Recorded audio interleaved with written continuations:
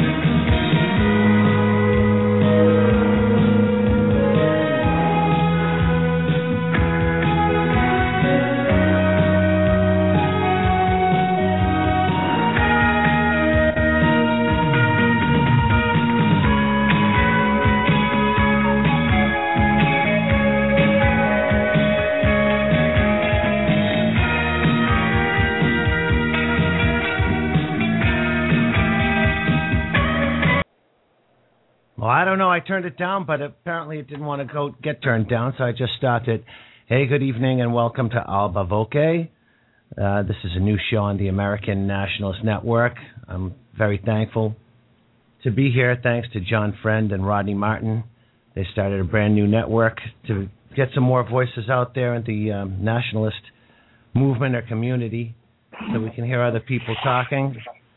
Tonight, I have somebody probably you've already heard. If you listen to John Friend, every show that John Friend does, he does lots of great shows. Tonight I have William Finck, who is a biblical scholar and broadcaster and author of Christogenea.org. Bill is here to discuss Christianity's true origins, the migrations of the Israelites, who the Israelites are, and how they relate to us. How modern-day Christianity has been twisted and used as a weapon to deceive white Western civilization into submitting to non-white rule. And we'll also discuss how Christianity initially united white European civilization and served as a bulwark against invasions by other races. And then lastly, I hope we get to discuss the importance of Christianity in general to the white nationalist community, and in specific, the role that Christian identity, of which Bill is a proponent, can play in turning Christianity back into a shield for white nations. So at this point, I'll turn it over to Bill and have him introduce himself. He's been out there for quite a few years at this point and is very knowledgeable on all these topics and is very informed and can easily let you know all the facts surrounding all of these issues based on his reading of the Bible and other classical literature from that time and through history. Hi, Bill. Welcome aboard. Hello. Praise Christ. Thank you for having me. Thank you. I'm really just a student. I'm just a reader. That's all I really consider myself to be. I spent many years reading the classics, reading history books, reading the Bible and related literature, reading the ancient, as much ancient literature as I could get my hands on, the Mesopotamian and Egyptian inscriptions and the whole realm of other literature, related literature, and basically we are, and this has been the communist. The communist strategy, the Jewish strategy. Communism is basically the political expression of Talmudism. Well, their strategy has been to disconnect us from our past, and in that way they could undermine our civilization. What you see today are the fruits of that strategy. And it's working. It's working on all fronts. It's working not only in Christianity, it's working with this re-education of pagans, with this false European history and a badly misinterpreted archaeology, which leads us to believe that we have an origin and a derivation separate from what we've believed for 2,000 years. It's incredible. Sure. Hey, Bill. To disconnect us from our classical history, it is the biggest step in undermining our society, and that's what they've done. Sure. Hey, Bill, can I interject a second? I Sure. think when you first opened up with what you were saying that you were a reader, and as far as I can tell, with even among the people who consider themselves knowledgeable in this whole community or movement or whatever you'd like to call it, most of these people aren't really readers. They haven't really studied anything from the sounds of it. And later on we can discuss some of the things I've been. There was a reason I specifically chose you to come on this first show, and that was to address this whole Christianity issue, because there's a lot of ballyhooing going on about Christianity and whether we should dump it. And you have these people who are talking about being lone wolves and they're atheists or all this stuff. As you said, that this whole idea of communism, and I dare say even capitalism, is the whole Marxist dialectic played out and writ large, where you have communism on one side that promoted straight-out atheism since its inception. And I can speak to that because my mother was raised in communist Czechoslovakia. She was born during the war, and she ended up staying there. My grandmother wouldn't leave with my grandfather when he escaped. And she was raised not really understanding anything about God except for what little my grandmother told her. And my grandmother was raised a Catholic. And to her, basically what passed as Christianity was believing that there was somebody looking over your shoulder like a Jiminy Cricket, but, a supernatural being that looks over your shoulder and makes sure that you don't lie and you don't steal and you don't cheat and all these things. But I've listened to you for a few years now, and admittedly, I wouldn't say I was an atheist. I was agnostic because I've looked at a lot of these different currents going on, Baptists and Methodists and Catholics and Protestants, and my father grew up, I think he was an Episcopal or Presbyterian of some kind. I know he was an altar boy, but even he would only go to church on Sunday during Christmas. I mean, he'd only go for the late night mass during Christmas. So he was a nominal Christian at best, with the idea that all Christianity really tells you is to be a nice person. And I've heard plenty of people go back and forth in ballyhoo, and they cut hairs over what makes a Catholic and a Baptist, and even among them now. I mean, you've got Northern Baptists and Southern Baptists, and I had a woman tell me at a Baptist church I do some work for that I should join her church because they're Baptist, but they're not crazy like the Southern Baptists. I guess that means they accept homosexuality and whatnot, but there's so many, so nobody even gets what Christianity is. As they just want to split hairs over, I think what you might call Pharisaism. They want to split hairs over what, this little niblet of that and this little niblet of that, and that makes you a true Christian, and that makes you an apostate, and all these crazy things that amount to nothing because they don't know what Christianity is at its core, right? Because they don't actually study the Bible. And I mean, we can get into the whole discussion of the way the Bible's been perverted over time. I mean, going way back centuries, but even especially in the past 100 or 200 years. But I'm sorry to interject like that. But to go back with what you were saying, maybe to start just so that people have an idea. I mean, there people who might be nominal Christians now, they consider themselves a Catholic or some kind of Protestant or Orthodox person that has more of what you'd call a universalist take on what Christianity is. Could you speak to how Christianity is actually Hebraism, I guess, right, at its core? Well, the Hebrew religion of the Old Testament is basically Christianity before Christ. I'm not talking about Judaism. Judaism is a perversion. First-century Christian writers made the express statement that Judaism was a perversion of Christianity, and that it is. The epistle of Ignatius to the Malaysians, I believe it was, and he basically told them that Christianity didn't come from Judaism. Judaism came from Christianity. Judaism was a perversion of Christianity, and it's a corruption, and it's the same people that have perverted Americanism, the same people that have perverted what the British Empire, what the British nation once was, the English people. The same people perverted the ancient Israelite people and corrupted and infiltrated and corrupted their society 2,200 years ago. Right, but people don't read. Yeah, people don't read, so they don't make that connection. They haven't actually read the Bible in total. For one, they haven't studied it. Well, the shame is, the biggest shame is, and this is actually taught explicitly in today's Baptist churches and a lot of other denominations, they believe they don't need anything but the 66 books of the Bible, and there should really only be 65 in the King James Version. They believe that's all they need. That's what they're told. They're told that's all they need, and they don't want to pay attention to anything else.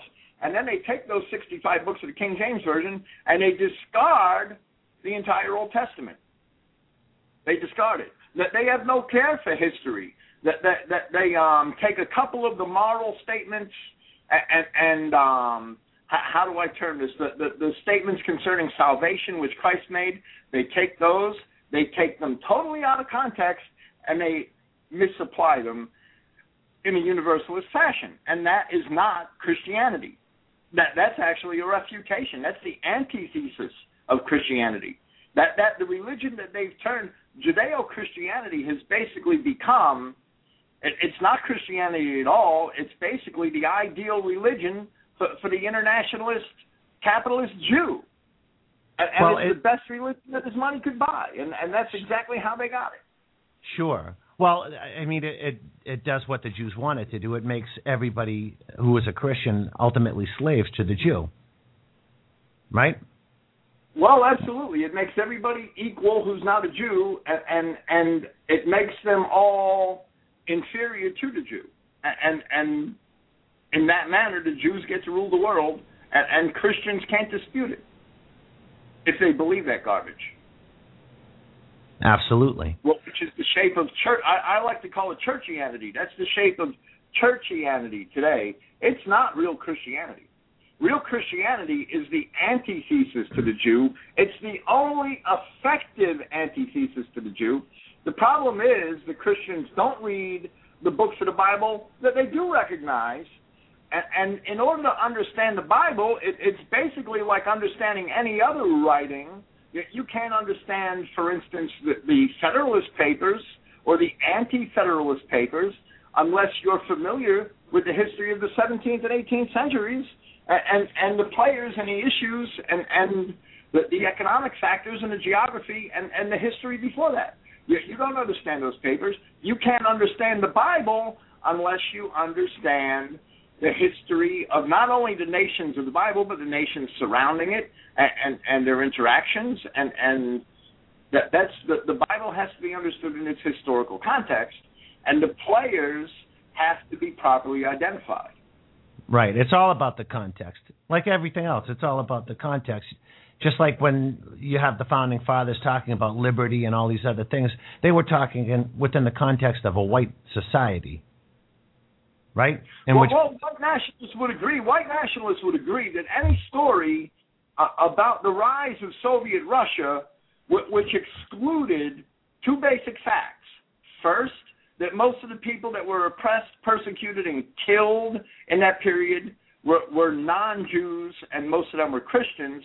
And second, the greater majority of the Soviet proletariat and the people on the side of the Bolsheviks and the Bolsheviks themselves were all Jews. Now, once you see that, you can understand the Bolshevik Revolution, the takeover of Russia, and the rise of Soviet Russia a lot clearer, and white nationalists would admit that. Well, why don't we go back to the Bible and properly identify the parties by their race and see who they are? And that can be done. Well, white nationalists don't do that. They merely take it for granted that the Jews are telling us the truth about the Bible, and therefore they reject it. And what they're rejecting is the only valid foundation for modern white history, period. That's what they're rejecting. Right, exactly. Bill, probably what I'd like to do is try to get a grip on what makes the Israelites, why you would say the Israelites are white. I understand that, say, a lot of white nationalists might look at the Bible from the skewed versions that they've heard in their church growing up, or what little they actually know of it, being nominal Christians. And I mean, I remember when I was a kid growing up, my friend was an Irish Catholic, went to a Catholic church, and I wasn't raised to go to a church. My sister died when she was 2. I was about 5 years old, and my mother never wanted to she didn't want to know anything about God at that point. She just couldn't understand why my sister was taken so young. So that going to church was never a part of my life. But I'd go. I'd gone a couple of times with my friend and sit there. And to me, it was a very foreign event. I'd go there, and I mean, to this day, I can't really. Even though I'm a singer in a rock band, I can't really make out what people are saying when there's a lot of reverb.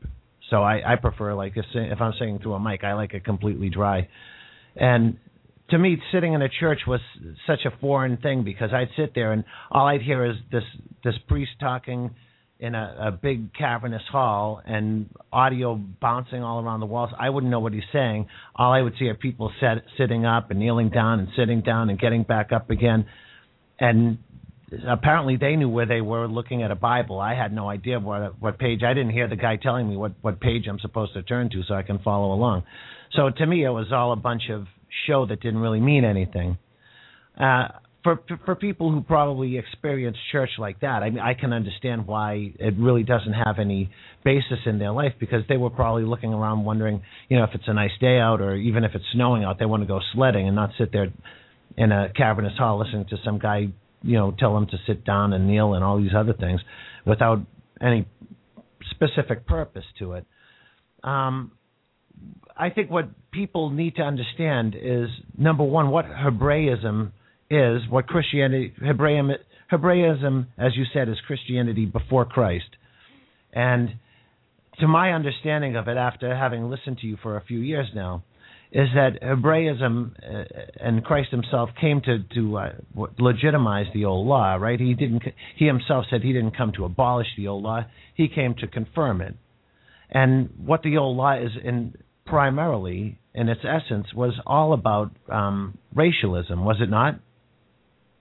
Well, it was absolutely all about racialism. I mean, there were some passages that say that certain strangers can be accepted into the group, and those passages are also often abused, that there are many different Hebrew words that are translated very loosely, like words for man, words for stranger, that their meanings their shades of meaning are lost because we've taken 4 or 5 different Hebrew words for stranger and we've translated them all as stranger, because we've taken 3 or 4 different Hebrew words for man and we've translated them all as man. And that problem wasn't only in the English, that problem was also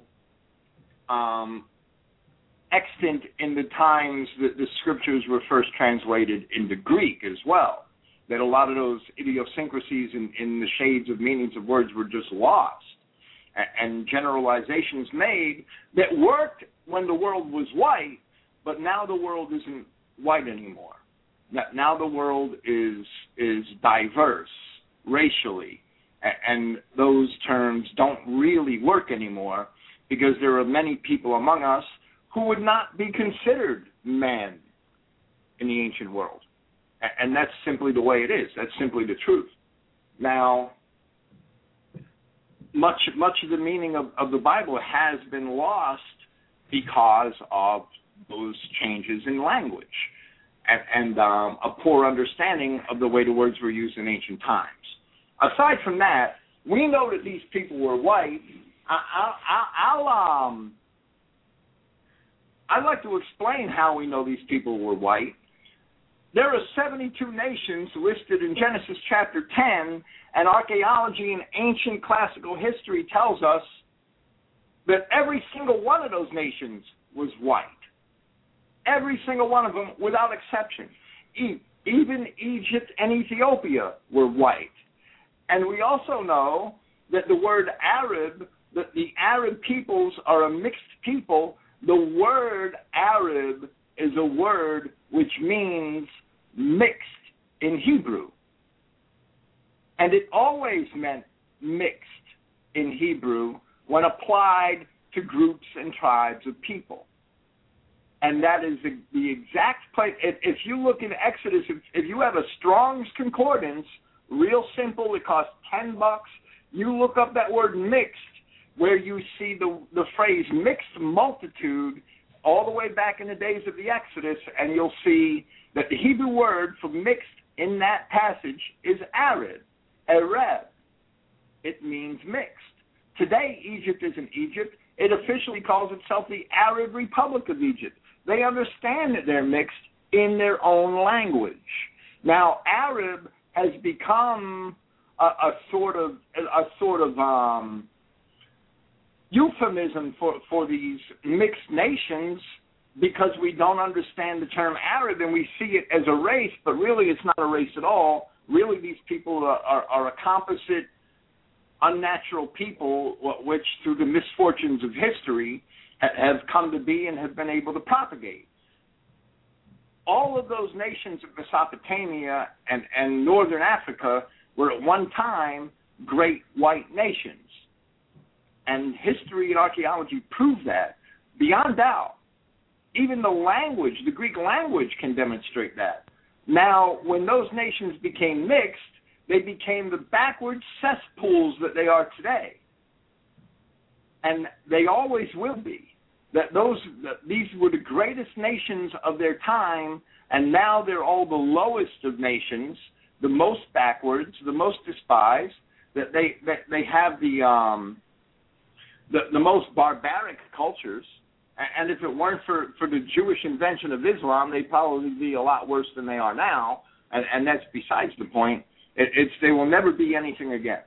And it's because they've mixed. So these people are not pure Semites by any means. That's Jewish propaganda. Jews are not Semites. Jews are mixed. Arabs are not Semites. Arabs are mixed. Well, they have a Semitic language. Yes, they have a Semitic language. They have a Semitic language just like the Negroes in New York speak English, but that sure as hell doesn't make them English. Damn straight. Hey, I'm glad you brought up that whole use of language and how it's been corrupted. Every word has been universalized over time. And when you finally got to Semite, I mean, there are a lot of people, what they do, they seem to take words and then abuse them so that they end up burning in our memories and our minds as being the abused form of the word, like Semite. I heard somebody on a nationalist program saying something about Semites not even being a culture so much as just a language group, that it's Semitic. Well, that's not what it comes from. If you actually know the Bible, Semites come from Shem, one of Noah's sons, correct? Well, right. It's a group of nations, but it's a group of related nations. It's a group of cultures, but it's a group of related cultures. The Assyrians, the original Persians, the Syrians, and the Hebrews were all originally Shemites. Now, today, these modern academics would insist that the Persians were Aryans and that there was an Aryan injection into Assyria. And my counterpoint would be that the actual Hebrews, Assyrians, and Persians were all Aryans originally. But they're not all Aryans today. In fact, today the people in those regions aren't any of those tribes, and they're all mixed. Sure. Well, if you go on, we can't study. You can't come to the truth, if you want to study history backwards, and if you want to insist on extrapolating the nature of people groups back into history, that doesn't work. Our modern history tells you that doesn't work. You can't imagine, because there are Negroes in Richmond, Virginia today, that Negroes were there 400 years ago. It's ridiculous. How come the average white nationalist will easily accept that ancient Egypt was white, and they'll easily accept that the ancient Indians were white, the Aryan culture in India, but then when you tell them that the Hebrews were white, why do they scoff at that without first examining the evidence? It's ridiculous. It's a total cognitive disconnect. Oh, absolutely. I mean, it's so illogical to accept that. We know that in Egypt, you go back to the earliest dynasties of Egypt, they're digging up mummies that have blonde and red hair. They're obviously white people, right? And well, blonde, red hair, blue eyes, and white skin, yes, they were white people. Yes, absolutely. Now, maybe it would be one thing to look at it perhaps in a way that the original Israelites that left Egypt with Moses were maybe, for want of a better term, say pilgrims. They were more or less escaping Egypt because it had become a multicultural cesspool, hadn't it? Well, Diodorus Siculus,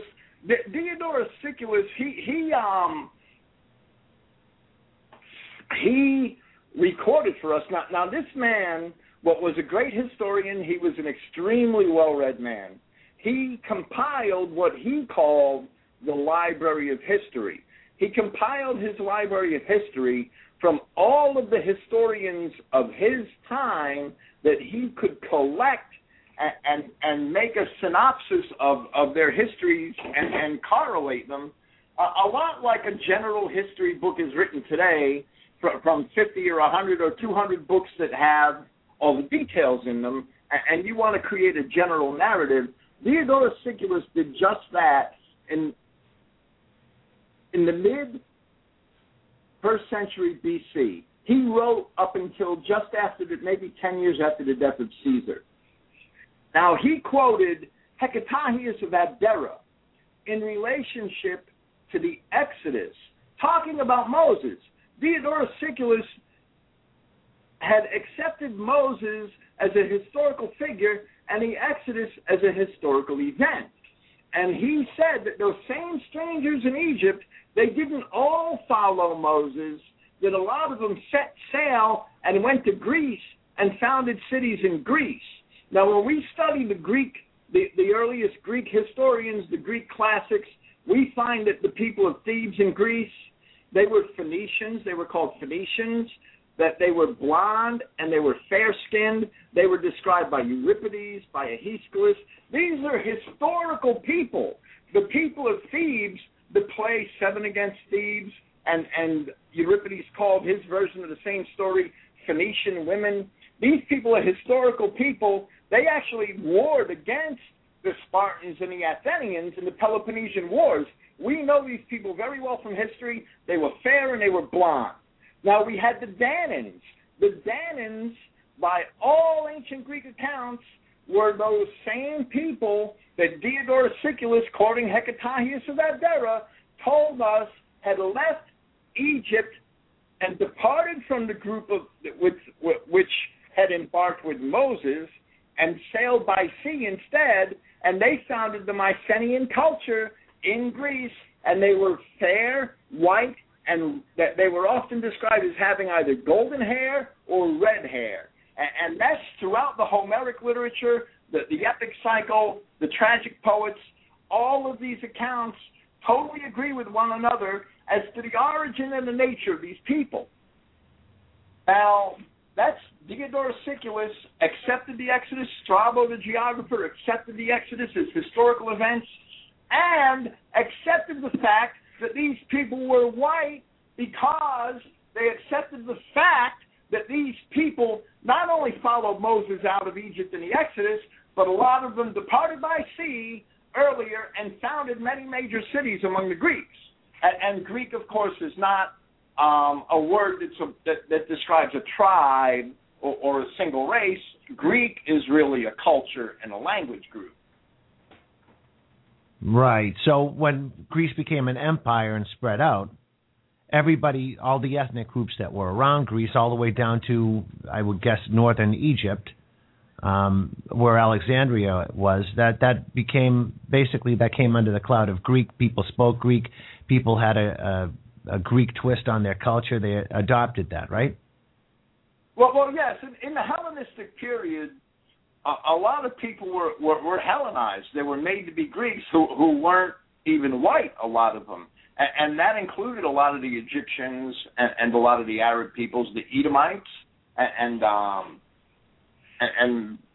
all the way to the Indus River. Now, most of those people at that time were white, but a lot of them were not. A lot of them were the ancestors of people we know as Jews and Arabs today. Right. Do you think a lot of that history was lost when the library at Alexandria was destroyed? Well, yeah. That's a signal. That's a signal event. Its books had been lost for a long time. Books were lost long before the Library of Alexandria was destroyed, and that's because and I hate to give it credit for anything because I am not a Catholic. All right, I do not. I do not have much esteem for the Roman Catholic Church, especially the Roman Catholic Church of today. However, before the Roman Catholic Church, before the Church as a European institution, the only thing that drove scribes to copy books was profit. Now, when Christianity came along, of course, Christians preserved their biblical documents as best they could. But as far as the profane literature, and by that I mean the non-Christian literature, the only thing that drove copying those books was profit. That there were really no institutions that, except in particular instances, that tried to preserve the literary heritage as we know it today, as we see develop with the Catholic Church later on. And in truth, if it weren't for the medieval Catholic Church, we wouldn't even have the Eddas today. We wouldn't even have any of the Germanic pagan literature today. The medieval Christian Church, the medieval Catholic Church, preserved the Germanic literature. They didn't preserve it perfectly, but they preserved it. And they also preserved all of the Greek and Roman histories and all of the pagan poetry and literature. A good thing for all those self-sufficient, busy monks, right? Well, right. And today's pagans, that they owe that debt to the Catholic Church for preserving their literature. Whether they want to admit it or not, whether they want to like it or not, Christianity has always sought to preserve European culture. And that's the proof of that. Now, they didn't have, later on, when the Jesuits and the Spaniards and the South American, settlement, colonization of the Spanish, they did destroy a lot of the literature of those races, but, I mean, I don't have any sympathy for them, to be honest. It might be interesting to be able to decipher it as a historical novelty, but I really don't have much sympathy for them. It's our own culture, the Christian Church, the Catholic Church has always attempted to preserve. And the medieval monks preserved all the pagan literature and all the literature of Greece and Rome. But we have a lot of early writings, a lot of histories, which were not preserved simply because they didn't sell. And I'm talking about during the Hellenistic period. Simply because the work didn't sell, scribes didn't have much interest in copying it. Bookmakers didn't have much interest in copying it. Yes, we did lose a large volume of literature in the loss of the Alexandria. However, we don't know if we'd have had that literature anyway today. We can't say we'd have had that literature today. Well, with the Arabs and the Mongols and the Turks having at various times controlled those areas, it's pretty clear just from looking at the Great Pyramid that the Arab Egyptians of today really don't have a care for the past of Egypt. And they destroyed the Great Pyramid. They destroyed the casing shells. They purposely destroyed the casing shells on the Great Pyramid as an easy mine for building supplies. So it's the only reason why they give those archaeological artifacts any care at all today is because today they know they could make money from them. They could make money from those silly Europeans coming to visit them. They could make money by selling books of pictures and things like that. That's the only care they have for that stuff. Sure. Well, they were pretty much care about it 500, 600, 1,000 years ago when they were tearing the Great Pyramid apart. No, they were pretty much like cockroaches and scavengers, just pretty much crawling over what was left of a great civilization. So we can't really take it for granted. Well, we can't really take it for granted that if Alexandria weren't destroyed in the 3rd century and later, we can't take it for granted they'd have saved it until now.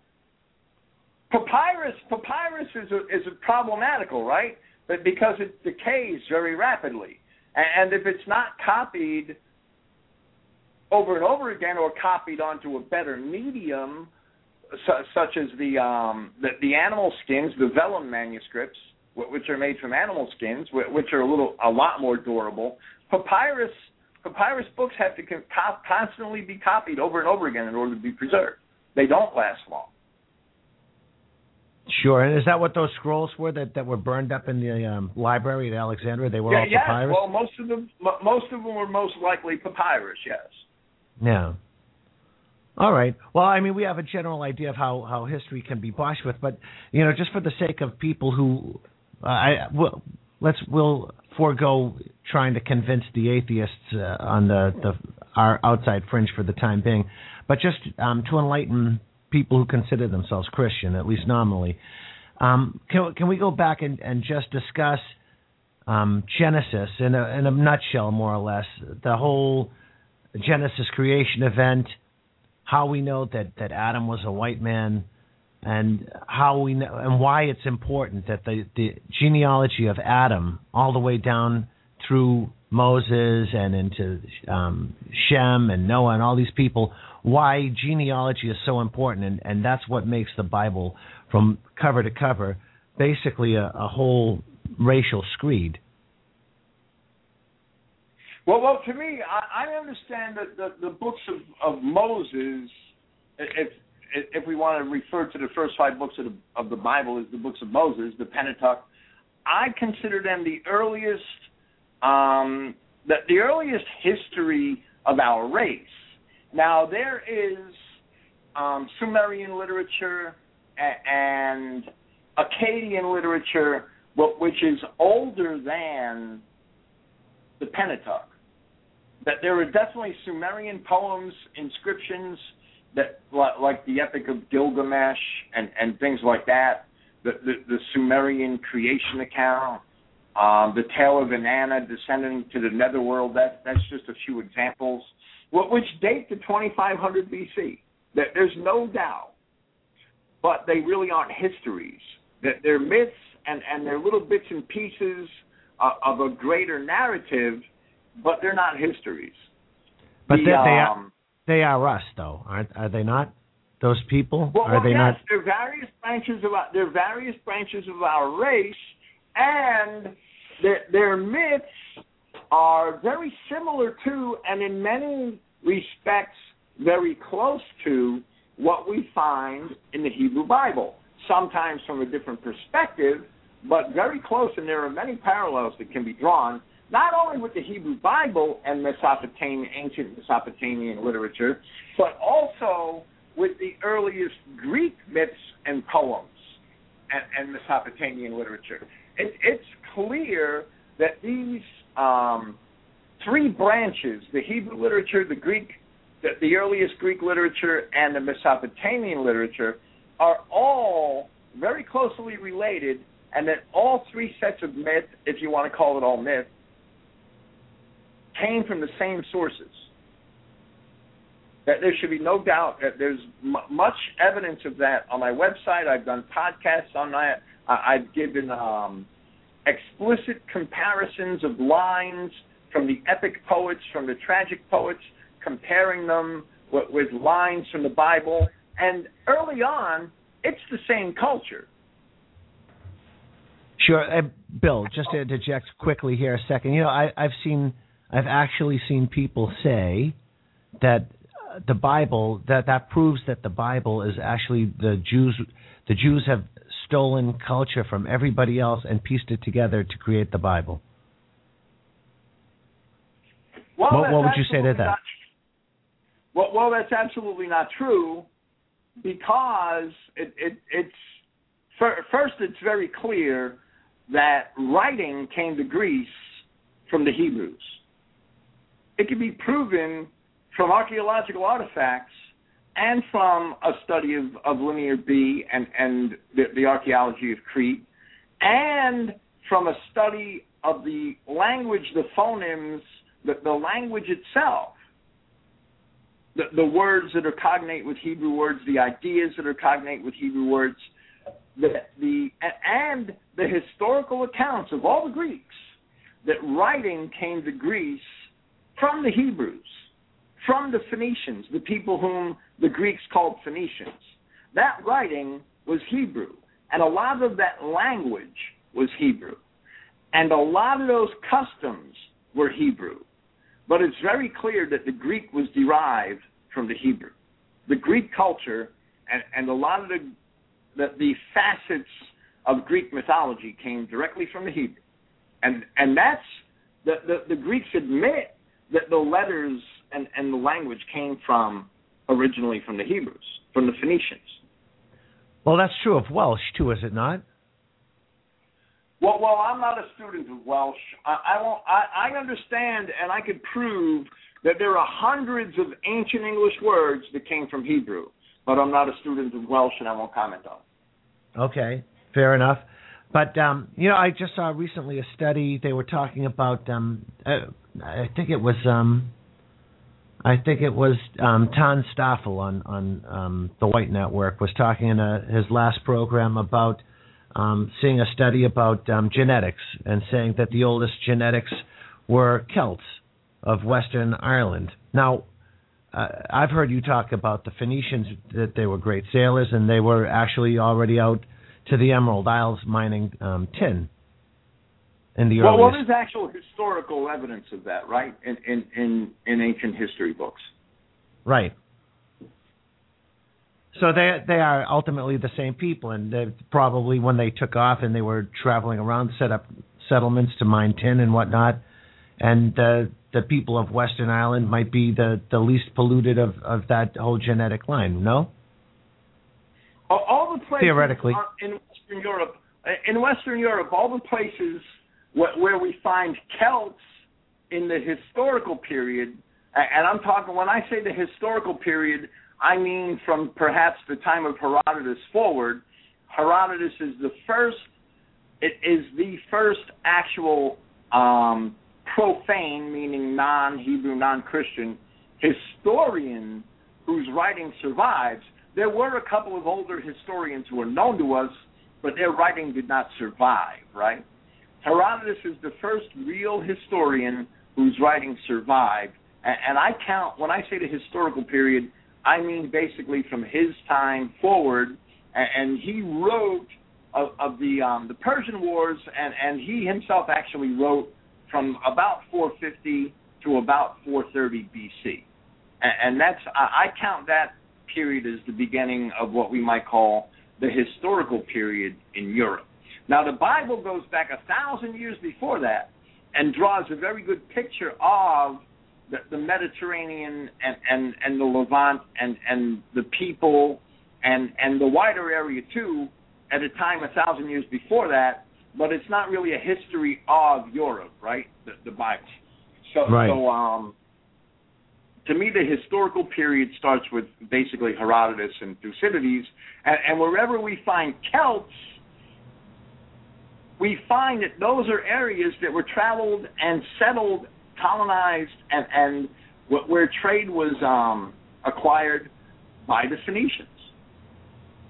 And some very clear lines in language and custom and archaeology can be drawn back to the Phoenicians. And those people, their derivation comes from the Phoenicians. And I would consider them not really properly Celts, but proto-Celts, perhaps. And they're the Phoenicians. Now right. There were Japhethite peoples that the Bible considers Japhethite. There were Japhethites in Europe for 1,500 years before the Phoenicians. And the Bible tells us that. However, those people left us no history. Not one line of written history had those people left us. Writing in Europe, writing did not start until the Homeric period in the 7th century BC. The Bible's 1,000 years old by that time. Right now, but these Japhethites would be considered Israelites, right? No, the Japhethites, the descendants of Japheth in Genesis chapter 10, that they could be identified. Most of those people in Genesis chapter 10 can be identified. That's a pretty accurate picture of what the white world looked like at the time of Moses, 1500 BC. And those people the Japhethite people can be identified as the Thracians, the Ionians, and the people of Tartessus or southern Spain, and the Rhodians, and a few other tribes that came from them. The Moschi and the Tabarni who dwelt. That's the way they were identified by the Greeks, who dwelt along the Black Sea, along with the Medes. Those would be the Japhethite tribes. They were the earliest, and I would like to say historical, but it goes back 2,000 years before the histories began. But they were the earliest settlers of Europe who we know from literature. Let's put it that way. And I'm referring to biblical literature. But, you know, the language of the Persians and the Babylonians and the Assyrians later on, and their dealings with people in the West basically corroborate the accounts in the Bible of who those people were. All right, but would you say they're white people? They came out of, did they proceed? Well, they were all white. All of the descendants of Noah listed in the Bible, they're quantified as descendants of Noah, the descendants of Shem, Ham, and Japheth. They were all originally white. Okay, so they are and descendants of... Ethiopians were originally white. Right. But the Ethiopia you're referring to is not the same as the one in Egypt, is it? Or is it located somewhere else geographically? Well, the Hebrews identified two Cushes, if you pay attention to the biblical narrative, and the Greeks identified two Ethiopias, and they basically correlate with one another. The Hebrew land of Cush, which Moses obtained a wife from, was actually what archaeologists would term the first Babylonian Empire. And that had extended in the time of Moses all the way to Arabia. And if we pay attention to the biblical narrative, Moses' wife and father-in-law are identified three ways: as Ethiopians in English, the Hebrew word is Cush, as Kenites, and as Midianites. Now, there's reasons for that. Ethiopia was actually what the Hebrews called the empire, the first Babylonian empire, which encompassed Arabia at the time of Moses, which included Arabia. And Kenite was a vocational term. And I know it's also the term of the word applied to the tribe of the Kenites, but it's a vocational term as well, and it means smith. And by tribe, he was identified as a Midianite, and the Midianites are also descendants of Abraham, Genesis chapter 25, and they dwelt in Arabia. There's no doubt. And Moses did not obtain his wife from the Negro, from the black parts of Africa below Egypt. That's ridiculous, and it's contrary to the scriptural record. Now, the Midianites were white. All of the people that came from those Genesis 10 nations were white. The word Ethiopia actually comes from a Greek word ahithops, and ahithops means shining face. That's what it means. It means sunburnt face. It does not mean black. That Ethiopia means black is a misunderstanding of later Christian writers for the most part. It doesn't really mean black. Right, another perversion of a term, yeah. Yes. Right. Now, one of the most famous Ethiopians of Greek literature was Memnon. Memnon the Ethiopian. Now, Herodotus had wrote about the Ethiopia of the East. That's how the Greeks identified the first Babylonian Empire. The Hebrews called it the land of Cush. The Greeks called it the Ethiopia of the East. And one of the most famous Ethiopians of Greek literature was Memnon the Ethiopian, who's mentioned in the Iliad of Homer several times, and he was the legendary founder of Susa. Now, Susa is the capital city of the Persians in the historical period, from the time of the great Persian kings, Darius and Cambyses and Cyrus, okay? So we have an Ethiopian, Memnon, accredited with building that city. He was a white man. Memnon fought on the side of Troy in the Trojan Wars, according to Homer. So we have a whole body of ancient literature based on these Ethiopians as being among the founders of Western civilization, if I could call it that, in Mesopotamia. Now, in the Bible, we see that Nimrod is a descendant of Cush, and Nimrod founds the first empire recorded in the Bible, the first Adamic empire, and from the cities of Tauna and Akkad and Sumer.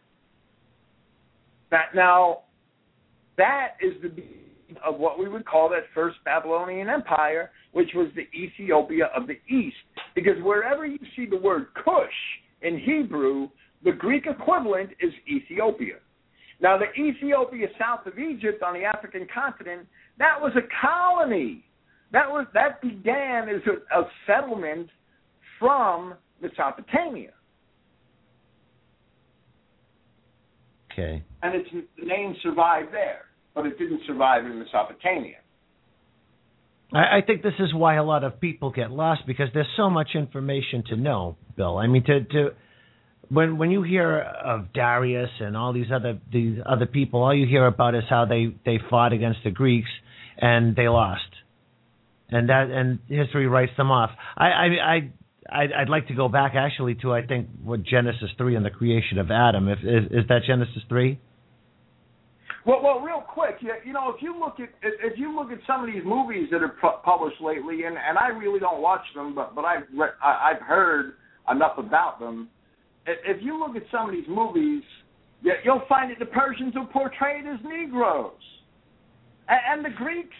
Xenophon was in Persia. He was a general in a Greek mercenary army in Mesopotamia, and he portrayed the Persians as being lily white. He marveled at how white they were because they never took their clothes off in the sun.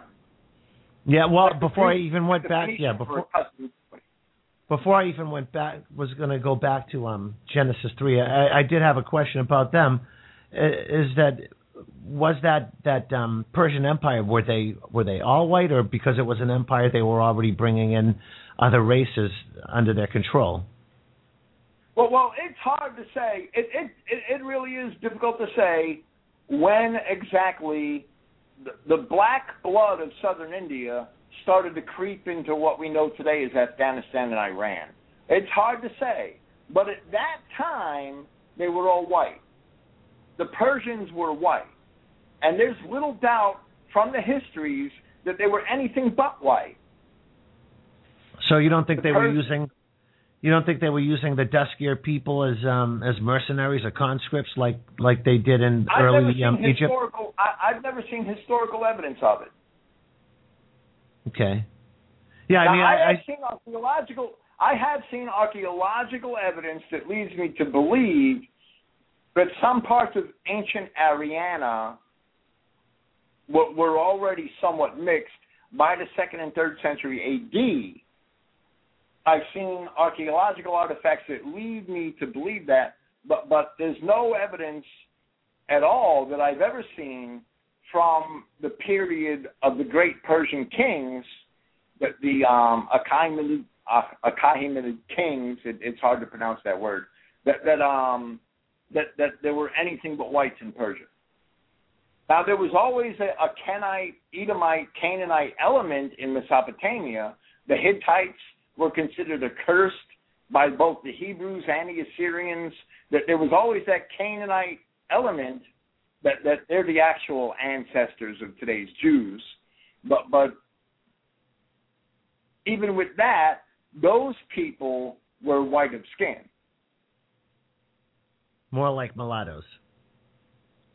Well, no, more like the very light-skinned Arabs of today, or today's Jews. They are the forerunners. The Canaanites are the forerunners of the Jews. They were mulattoes. They would be considered white today. But they were of mixed races, right?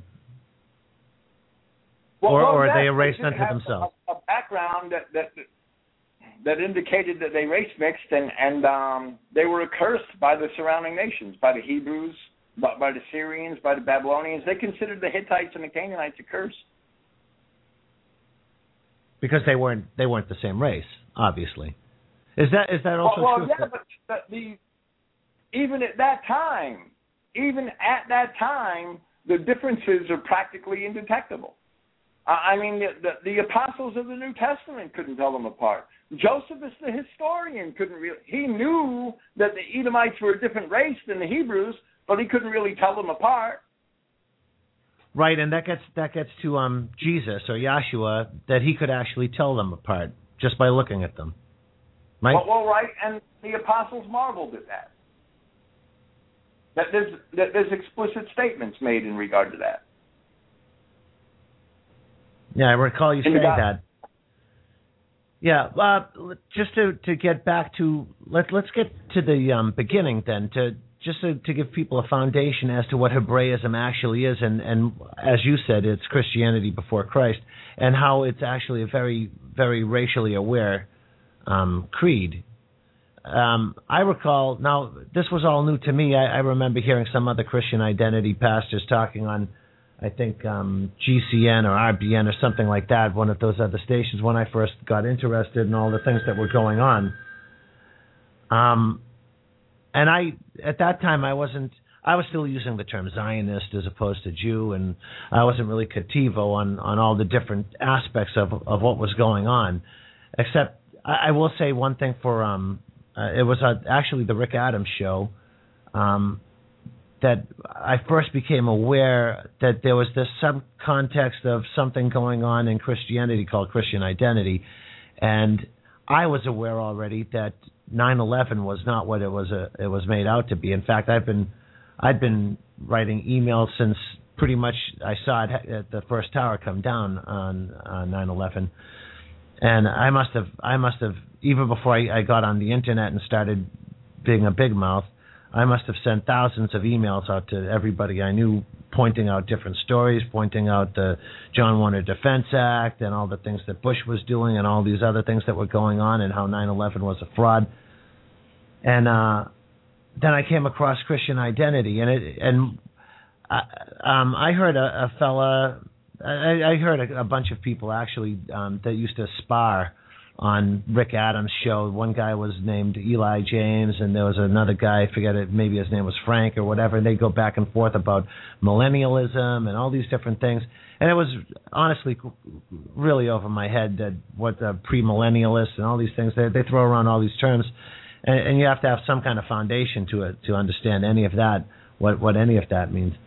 And then somehow I came across you, and I don't know if it was through the Patriot Dames, or I actually found you before I found Susie of the Patriot Dames, and maybe I actually ended up setting you up with her. I may have found you actually through the Mein Kampf Project site, which I was more interested in, because that's something we can discuss at some point someday too, but I'm more interested in discussing this Christianity issue right now.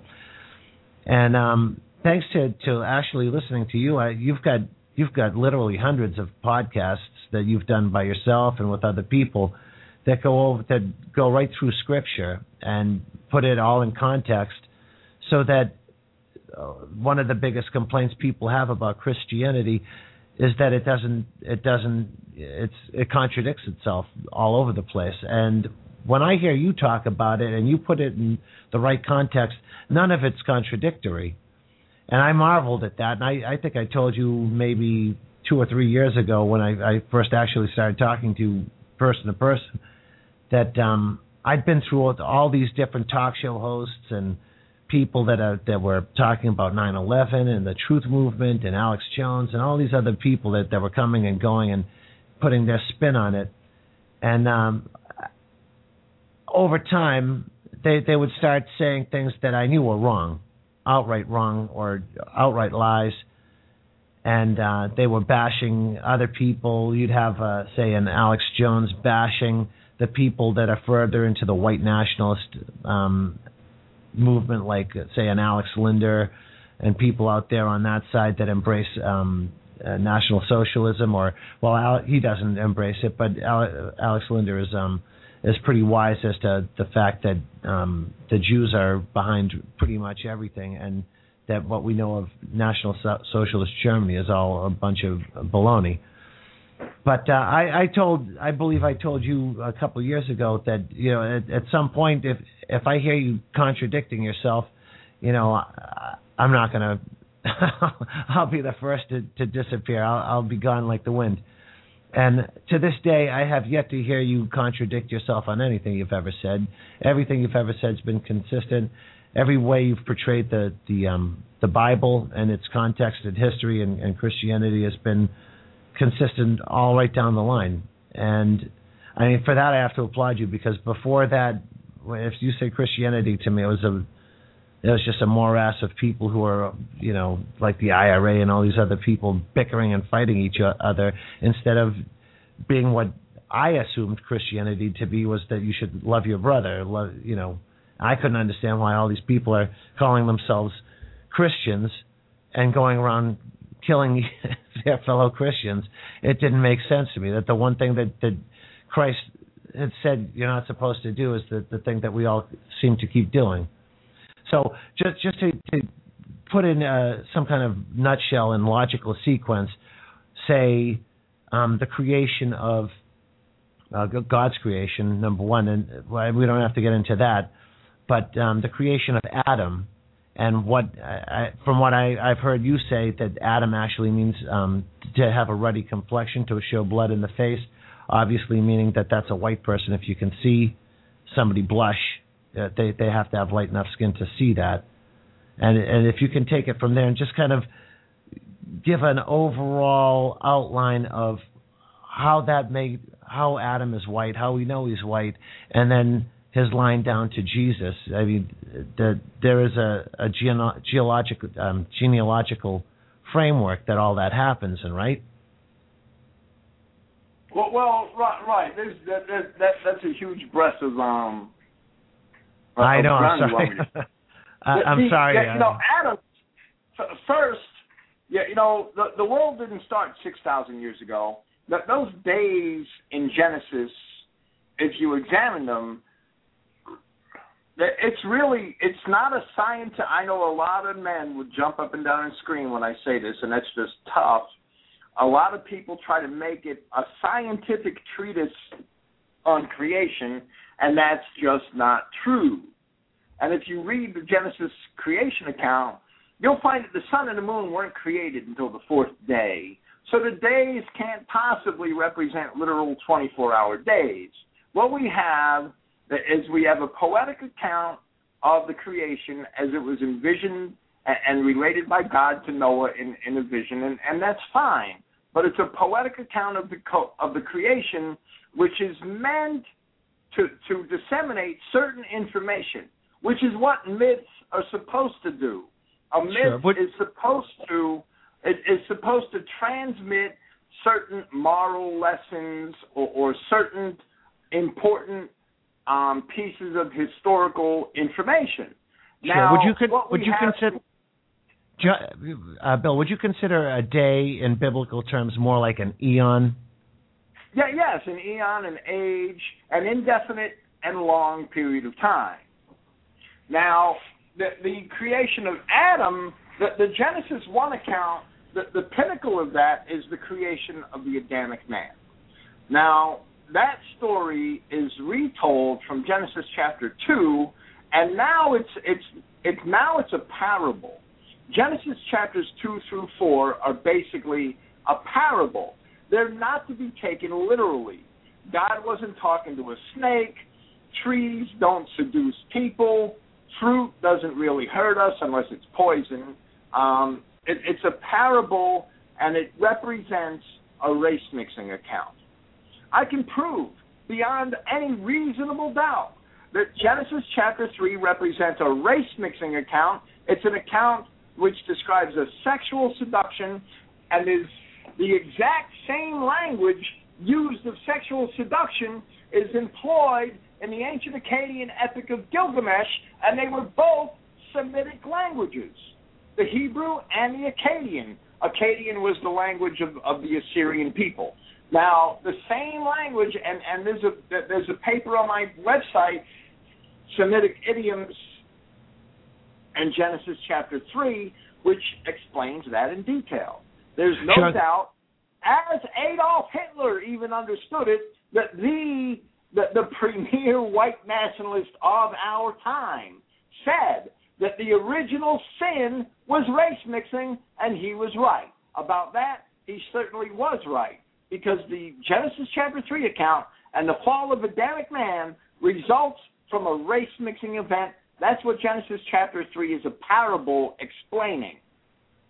But we can't see it unless we go read the contemporary literature, and the Epic of Gilgamesh was one example of contemporary literature in order to understand all of the idioms. Right, so it all comes down to a language issue. And I just want to take a moment here. If anybody is interested in what Bill is saying and wants to study it for themselves, they can easily go to his website, Christogenea.org. That's CHRISTENEA, correct? Oh, whoa. Christo, CHRISTOGENEA. Oh, okay. OGENEA. I'm sorry, I left out the OG. Christogenea. Christogenea. And it means race of Christ. Or right. Anointed race. Right. Okay, so we know that God created Adamic men, and Adamic, as you said before, is Hebrew for to show blood in the face, right? Well, right, and there's a qualifier. The qualifier is that the apocryphal literature and some of the New Testament literature talks about a race of fallen angels. They're called fallen angels. And we see in Genesis chapter 3, we don't see fallen angels. What we see is the tree of life, and we see the tree of the knowledge of good and evil. And that tree is an allegory for that race of fallen angels. We don't know how long they were here. We don't know if their fall, which is described as being from heaven, we don't know if that should be taken literally or allegorically. And the bottom line is that none of that matters. What we do know from the Bible is that the fall of the angels happened before the events of Genesis chapter 3. That's all that's important. We had this race of fallen angels who engaged in race mixing and seduced the people who are portrayed as our first parents, the first parents of the later white race, which is Adam. We know that Adam is white because we know from Genesis chapter 10 that all of his surviving offspring, all of those nations listed in Genesis chapter 10 can be shown to have once been, or still are, white. Now, we also know from the word Adam, Adam means ruddy. That's what it means, R-U-D-D-Y, ruddy. It's used of David in the first book of Samuel, where the King James translators actually translated that word as ruddy. We know that Adam means ruddy because dam, the Hebrew word D-A-M, means blood. Now, the other races aren't ruddy. So we know from the history of Genesis chapter 10, and we know from the language that it can be pretty safely assured that Adam was white. Okay, now there are other explicit statements in Scripture describing Hebrews, and the descriptions insist that they were white. And this is what Hebraism is founded on, right? And when Eve ate of the tree of good and evil, the knowledge of good and evil, that was a race-mixing event, and she was tempted to do so by the serpent. And are we to assume that the serpent is what we would refer to today as a Jew? Or is that actually, was that the embodiment of an evil spirit? Well, the serpent was a member of that race of the tree of knowledge and good and evil. Now, we can, and Cain is actually, in spite of what Genesis 4:1 says in the Masoretic text, it can be told from many other places in Scripture that Cain is the child of that serpent. Right. Now the seed of that serpent, which isn't only Cain, the seed of that serpent is that entire tree of the knowledge of good and evil, which represents non-white or perhaps partially white, because the Scripture tells us they are race-mixed, white people who were here before Adam. So and we're not originally, well, they were angels, they were probably white. So we're not, we shouldn't assume that the trees are actual trees. The trees are actually like genealogical trees, right? They represent people. They're allegories for tribal trees, for racial trees, yes. Okay. The tree of life and the tree of the knowledge of good and evil are allegories for racial trees. The race of God, which is represented by Adam, and the race of the fallen angels, which is represented by Cain, by the serpent and by Cain. And the entire rest of the Bible is a story of basically the children of Adam and their necessity to insulate themselves from the other races. And Hebraism, the Abraham and the patriarchs and the Hebrew people, they were only one portion of the descendants of Adam. And they were the line that was chosen to carry on history, and they have, and that can be demonstrated. However, it's always stressed that these people, they were white people, and their primary responsibility with their God was to insulate themselves from the other races. And these people were not Jews. Right, and in insulating themselves, I forget what the term is that you use for it, but they're supposed to keep themselves separate and whole. It's holy, right? That they're supposed to keep themselves separate from the other races. The Greek word hagios, translated holy, means separated for the purposes of God. And that's not to mean that they should be nuns and priests and not have spouses, that they're supposed to keep their blood pure. Absolutely. Right. Now, there are a lot of aspects to this when you get into the whole discussion. That, as you say, the Bible is written in parable. It's not a verbatim, exacting scientific breakdown of language that you can understand directly. We're talking about people who used a language that was specific to their culture. Say they were primarily an agricultural culture, so they used a lot of agricultural terms, right? So when they're talking about the difference between sheep and goats, they're actually using a racial terminology, but they're expressing it in a way that would be suitable for their time and with the focus of their culture, right? Well, absolutely. I mean, when Christ, who's in a pastoral society, first century Judea is basically a pastoral society, says that when the Son of Man comes, he'll separate the sheep like a shepherd. He'll separate the nations like a shepherd separates the sheep from the goats.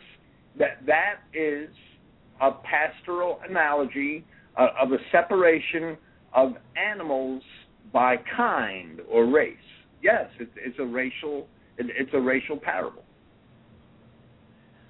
See, I think this is exactly where people get lost, because they look at that archaic language and it's so foreign to them that they don't want to embrace it. They just think, well, that's just an old bunch of hooey.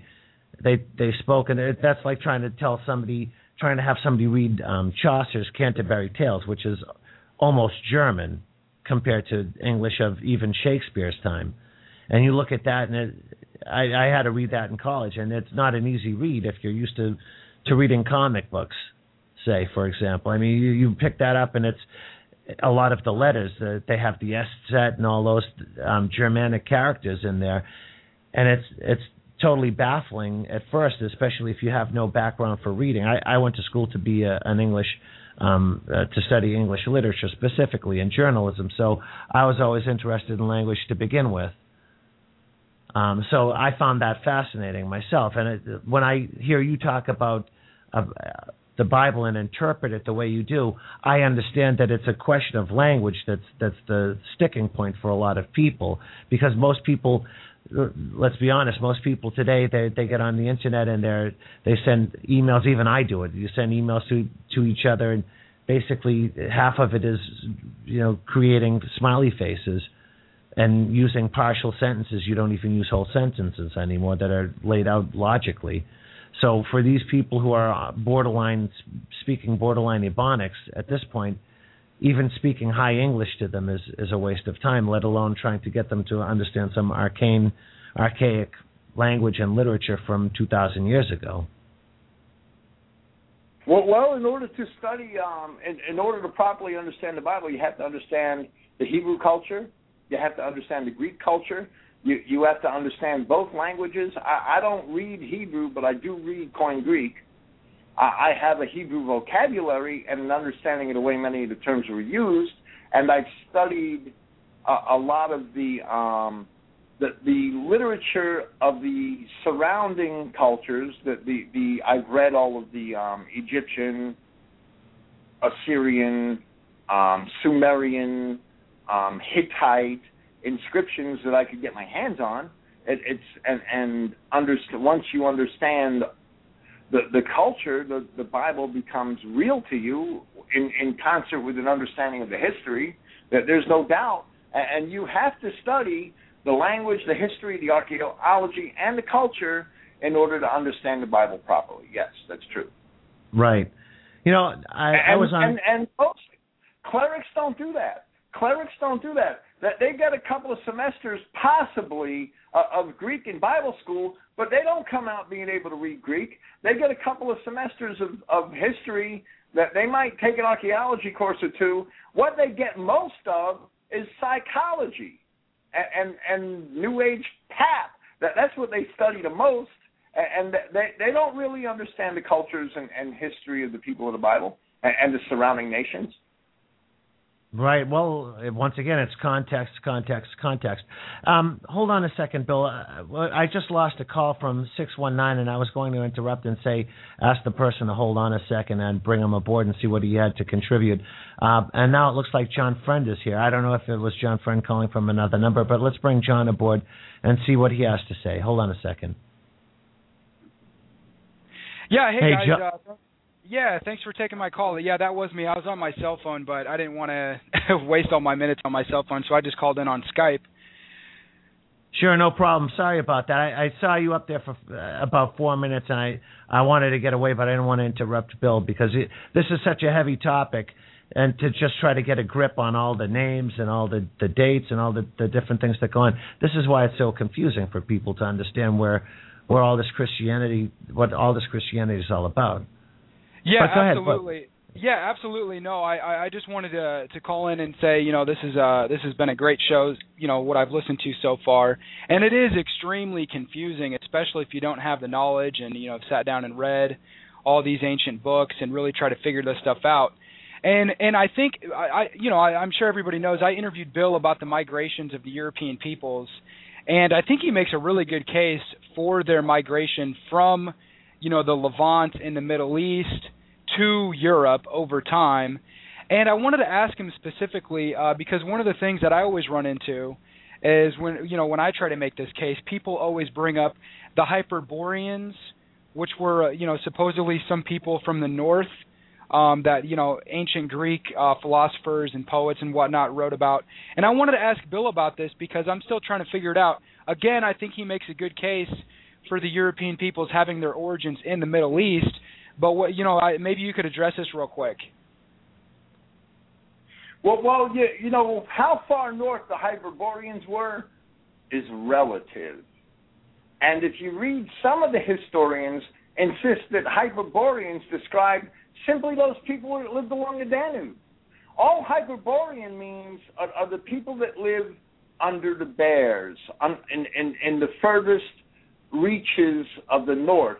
However, Strabo and Diodorus Siculus and several other ancient Greek historians explained that nobody lived north of the Danube on account of the cold, that it was too inhospitable a climate for men to live. Now, I understand that in Britain we have the Gulf Stream and the climate's warmer and it reaches some of the surrounding areas also. However, and there were people there at an early time, but the Greeks didn't see those regions as being in the north like we perceive them to be. The Greeks drew their map a little differently, and we would not consider their map entirely accurate today, right? Hyperborean simply means the northernmost people, and different Greek writers used the term to refer to different peoples. And the Greeks always depicted the peoples on the edges of their world in fantastic descriptions. For example, the Arimaspi were described as a one-eyed people by Herodotus. Mm-hmm. And that's because that's the reports that he got. It's like the tales of the ancient sea mariners, right? They like Gulliver's Travels and the little people that live on islands in the Pacific. It's just tales brought from afar that are basically traveler stories. That doesn't necessarily mean that they're accurate. And different writers at a later time accepted them or didn't accept them or applied them in different ways. There were no... I don't care how many Greek classics you read, you won't come up with a consensus on who the Hyperboreans were. And the Greeks had no knowledge. The Greeks, up until the Roman period, had no real knowledge of anybody north of the Danube. Herodotus explained, and he visited the Danube River basin personally, and he explained that the lands north of the Danube were vacant except for one group of people called the Siganahi, and the Siganahi were colonists from the Medes. And that could be corroborated by Strabo, because Strabo identifies, and he doesn't really pay to Herodotus' account any mind. He identifies the people known as the Siganahi later on living along the edges of the Caspian Sea, right where Herodotus said that the Siganahi north of the Danube came from.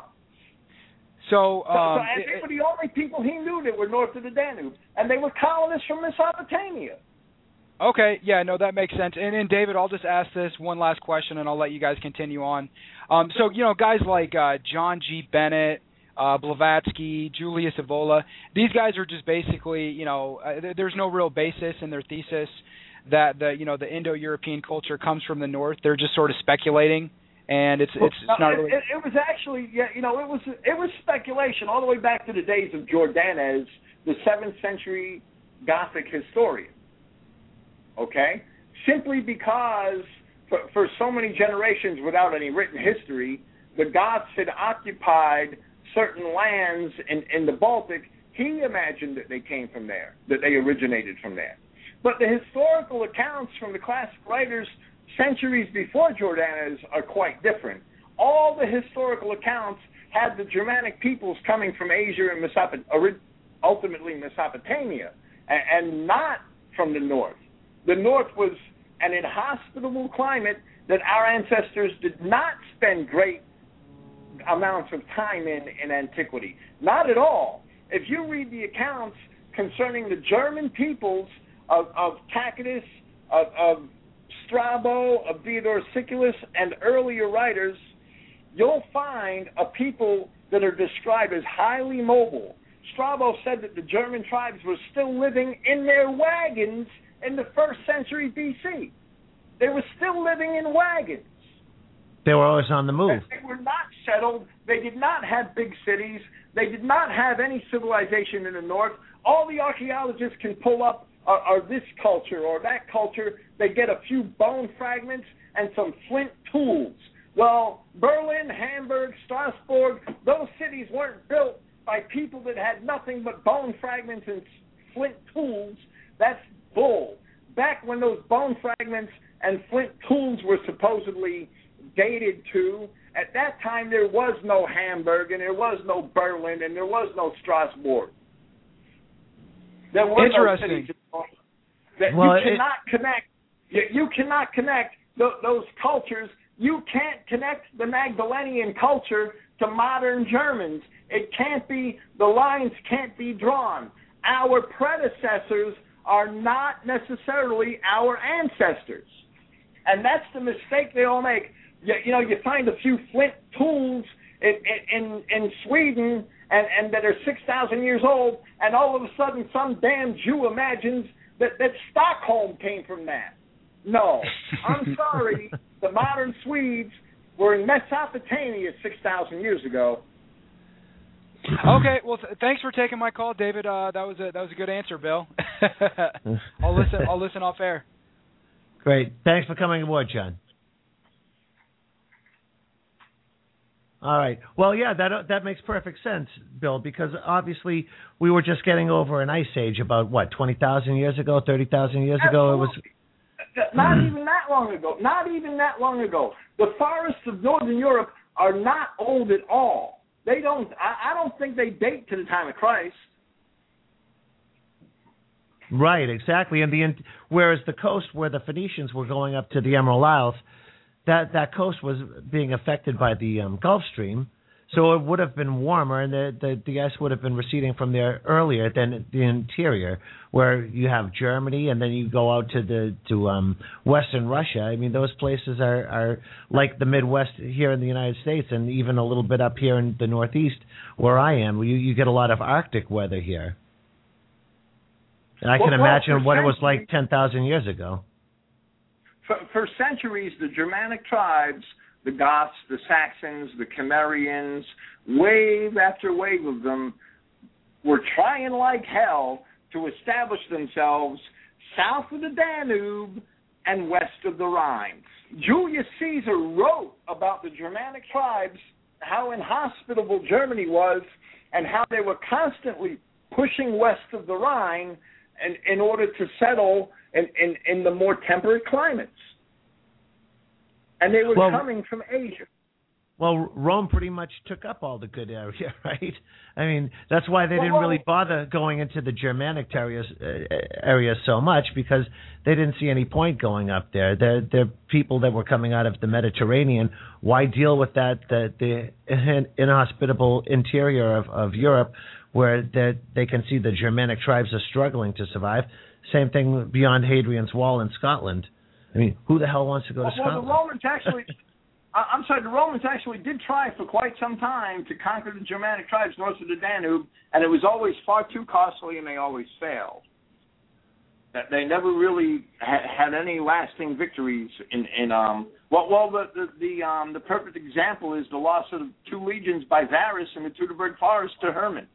So that's the famous example, right? I think that was about 6 AD, 9 AD. The Caesars were constantly trying to conquer Germany above the Danube, and they never could. They were able to defend. They were able to defend the empire probably pretty effectively until the time of Caracalla. Caracalla, who was in the 3rd century AD, he started buying them off instead, and that was basically the beginning of the end for Rome. Right. Well, I don't know if other people can hear it, but you're starting to sound like a pinball machine to me here. I had some kind of digital artifacts following your voice. But, obviously, and, well, it couldn't have been that nice up there in general from, during certain periods, because ultimately it was starvation that drove the Germanic tribes to assault and take down Rome eventually, right? Well, I think that there was a lot of decay and debauchery and corruption within the empire, and that had weakened it. That the Germanic tribes had been trying ever since about 400 BC to invade and take over Italy. The Gauls sacked Rome about 390 BC, and that was a pretty famous account. And that was when the Romans first learned of the Gauls, by the way. Livy described them as a new and strange race when they started to pour into northern Italy, and they conquered the lands of the ancient Etruscans and sacked Rome.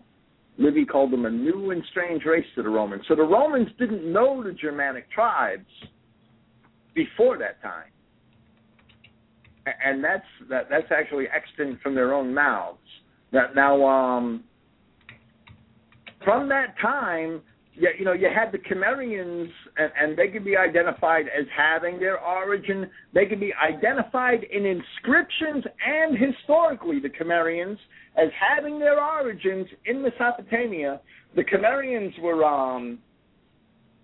they were adversarial to the Romans for several centuries, and the Romans defeated them on several occasions quite handily in the 2nd and 1st centuries BC.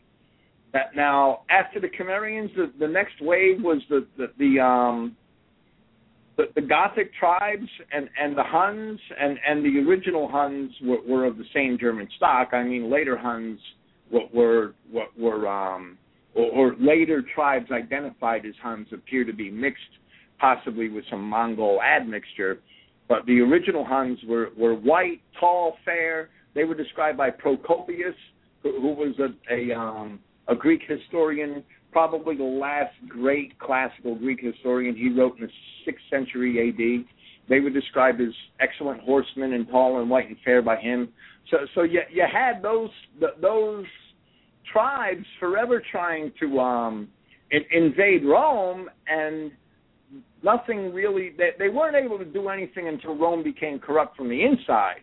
And in the 4th century, they finally made permanent inroads, and the fall of Rome actually happened about 476 AD officially, but it was 100 years before that Rome, that the handwriting was on the wall. That Rome's days were numbered. Am I still with you? Hey, Bill, I don't know if I'm being heard and understood. Everything you've said for about the past 3 or 4 minutes, maybe even 5 minutes, has been so garbled. All I hear are like a pinball machine going off. I think I've just lost Bill, and I don't know if I'm still on the air either. But hopefully we'll get Bill back. He'll call me back in, and we'll take it from there. What I wanted to touch on after we got over the whole issue about Adam being created and the fact that Adam is white was to get into more of the history after that and how, let's see something here. Hold on a second. I hear some text coming in. Okay, Bill is coming back in. What I wanted to actually get into at this point is talk about how Christianity has been perverted since those times, and I think he's back now. Let's take a look. Hey, Bill? David, I have people here in my home listening downstairs and on the internet, and they said I sounded fine. Yep. So. Okay, I all I got was a bunch of noise. I don't know. Every time you start talking, it just starts like something spattering. But I don't know. Basically, the Germanic tribes were pushing into Rome for 700 years, and until Rome finally fell. Rome had to become corrupt from the inside before the Germanic tribes were finally successful, and it did. And that corruption took several centuries to manifest itself, but it did. It did happen. All right. To change the subject now, and hopefully we'll have some kind of show. All I can do at this point, I don't know if you hear me well or not, but every time you talk, it sounds like a pinball machine going. And hopefully you're coming through all right when you're talking to other people. Other people listening to the show can hear what you're talking about. Oh, great, thank you. Is that I wanted to touch on how Christianity has gone astray from the original Hebraic teachings. We know, I don't know if we actually said this earlier, but that Judaism itself didn't even come into existence until after Jesus, until in the first century, after Jesus had already been crucified. So what I wanted to do was find out where exactly Christianity started becoming universalist. Was that after, say, Islam came about? We know Islam. I believe it's been said that Muhammad's mother may have been a Jewess. From what I recall of Islam and reading about, say, the pirate wars that got us Thomas Jefferson got us involved in over in North Africa, that what they would do is that they wouldn't just outright kill you unless you were fighting against them. What they would do is they would enslave you, but if you became a Muslim, you would be accepted as part of their community, whether you were white or black or Arab or whatever you were. As long as you were willing to convert to Islam, you were part of the community. To me, that sounds universalist. Today we have all these people that are worried about modern day Islam, which seems at this point to be more. I don't know. It's hard for me to even conceive of what Islam is now. Are they more racially aware now and want to turn everybody onto Islam? It's still universalist in a way, or is it more? Are they more racially aware than us? Because now Christianity, which is supposed to have been a racial creed, is now universalist, and we've taken over the mantle from England and the British Empire in converting everybody into, well, it was Christians at first, but now it's we're capitalists, I guess. We're going around the world, instead of converting everybody to Christians, we're converting everybody to capitalists. So where exactly did Christianity go wrong? Where I mean, is this an old problem, or did this just happen recently with the Schofield Bible? Well, in the Middle Ages, in the Middle Ages, Christians weren't trying to convert Muslims; they were trying to kill them. Islam is a universalist religion. That's because universalism is Jewish, and Islam was invented by Jews. Muhammad was a Jew. His scribes were Jews. Their inspiration was Jewish. Muhammad was actually half Jewish by blood. That can be documented. It's mentioned by William Alzog in his History of the Catholic Church. It's mentioned by Gibbon in The Rise and Fall of the Roman Empire, that Muhammad's mother was a Jewess. Now, and that his scribes were Jews. Now, the Jews, basically, it can be imagined, but I believe it can be fairly imagined, that the Jews found Islam very convenient as a way to come to control the non-Christian, non-Jewish Arab masses who were formerly pagan, and to leverage them as a tool, as a weapon against Christianity. Because when the Byzantine Empire became officially Christian, it excluded the Jews. The Jews were excluded from holding office. They were excluded from converting Christians, from loaning Christians money at interest. That they were excluded from many aspects of their control of society, which they had enjoyed in the pagan empire for many, many centuries. They were excluded. That they were basically ostracized from society economically, because they couldn't be Jews any longer and practice it publicly. Basically, that's what it boils down to. They couldn't be loan sharks, usurers, whoremasters, panderers, and so forth. So they were basically excluded from European society with Christendom. Now, nobody was trying to, no Christian was trying to go to foreign lands and convert anybody to Christianity outside of the white race of Europe until the Jesuits and the crypto-Jew crime families had taken over the Vatican.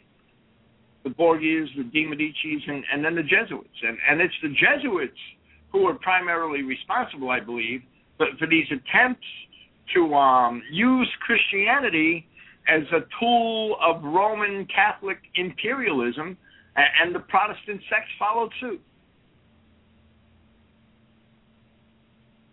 So Christianity has basically become the tool of Jewish worldwide imperialism.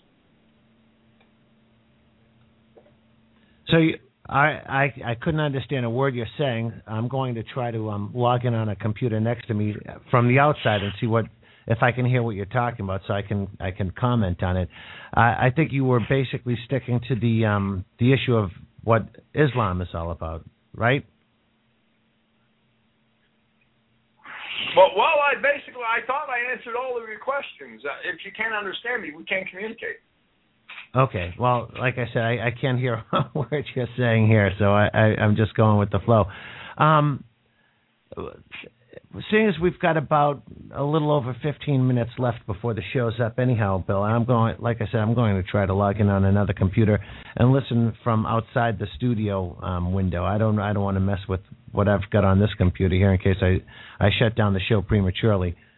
I just briefly, before we talk about how this all applies to white nationalists now, or what their big gripe is with it, I would like to just briefly touch on, I'd just like to make the comment that one of the problems that white nationalists seem to have with Christianity is that the idea that it's a Semitic religion, and that it's a foreign religion, it's a different race that's been imposed on us.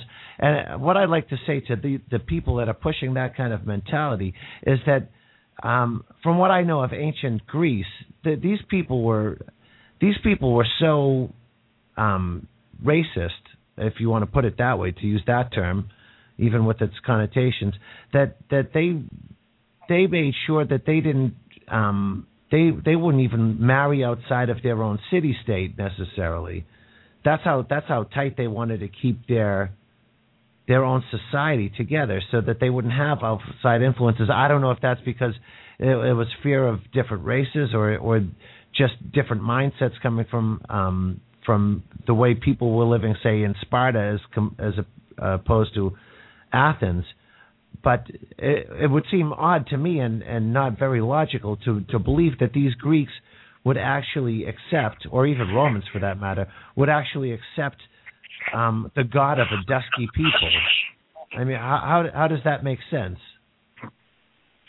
Well, they absolutely wouldn't. The Judeans were they were white, that they were all apparently white, and for the most part, they were actually white, except that Judea had been comprised of a large number of original Hebrews and a large number of the Edomites, who are the real ancestors of the Jews.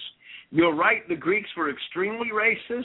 They were racist to the point that if you married somebody outside of your own tribe, regardless of whether that person was white, you were a bastard. Now the Greek poet Euripides in Hippolytus, lines 962 to 963, says that the bastard is always regarded as an enemy to the true born. And of course, the Bible says that a bastard shall not enter into the congregation of the Lord. Now, so both were equally racist. The Greeks were so racist that Cyrus, the great king of Persia, was considered by Herodotus to be a mule. He was considered a mule because his mother was a Mede and his father was a Persian. So he was considered a bastard to the Greeks. Now, Herodotus explicitly called him a mule and attributes the saying to an oracle of the Greek pagan god. Now, for the Greeks, being as racist as they are, that's an excellent point. that they would never accept the God of a bastard race or the God of an alien or foreign race. They absolutely understood the people of Judea to be white like them, and a lot of Greek philosophy actually came from Hebrew scriptures. The Greek Pythagoras, a lot of the things that are attributed to him can be just as easily attributed to Moses. Plato's philosophy, a lot of that can be found in the books of the prophets. And there are pretty academic papers written on that topic. The culture was one and the same. The Hebrews were white. The Greeks admit getting their alphabet, their letters, and many of their arts from the Phoenician peoples of Palestine, and that would include the Hebrews. There's no doubt who spoke the same language and used the same alphabet. It was a pretty common culture at one time, and those cultures over time diverged as the Hebrew became corrupt and as the Greek became more as Greek civilization blossomed. Let's put it that way. Those two cultures diverged, but originally they were extremely similar and certainly had the same origins. There's all sorts of evidence that the people of Judea were highly respected by the Greek writers, by the Greek historians, and that includes Moses.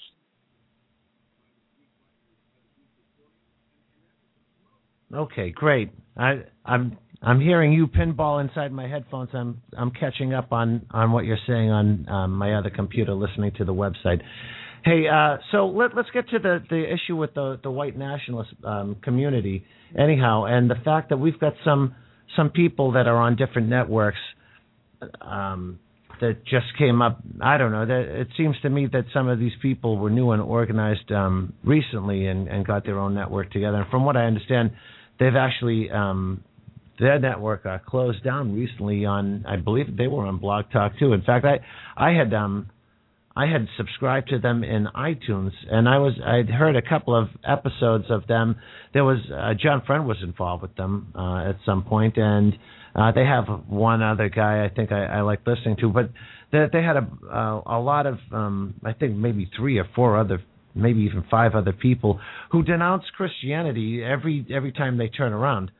And I found it awfully strange that they one of them actually claims to have been involved with Christian Identity all the way back to that fella that was around in the early 60s, Pastor Comparet.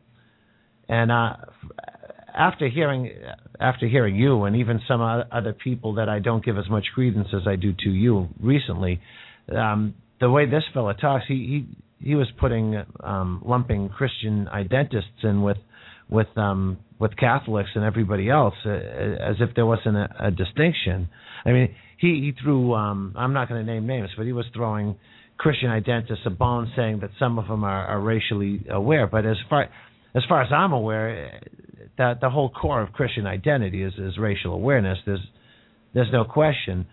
Well, I know I know of the individual you're talking about. I know of that individual, and I know people that knew Bertrand Comparet personally. I've known half a dozen people that knew Bertrand Comparet personally, and I've asked a couple of people about this individual, and he has absolutely misrepresented his connection to Christian identity so that he could tell stories and lie about it.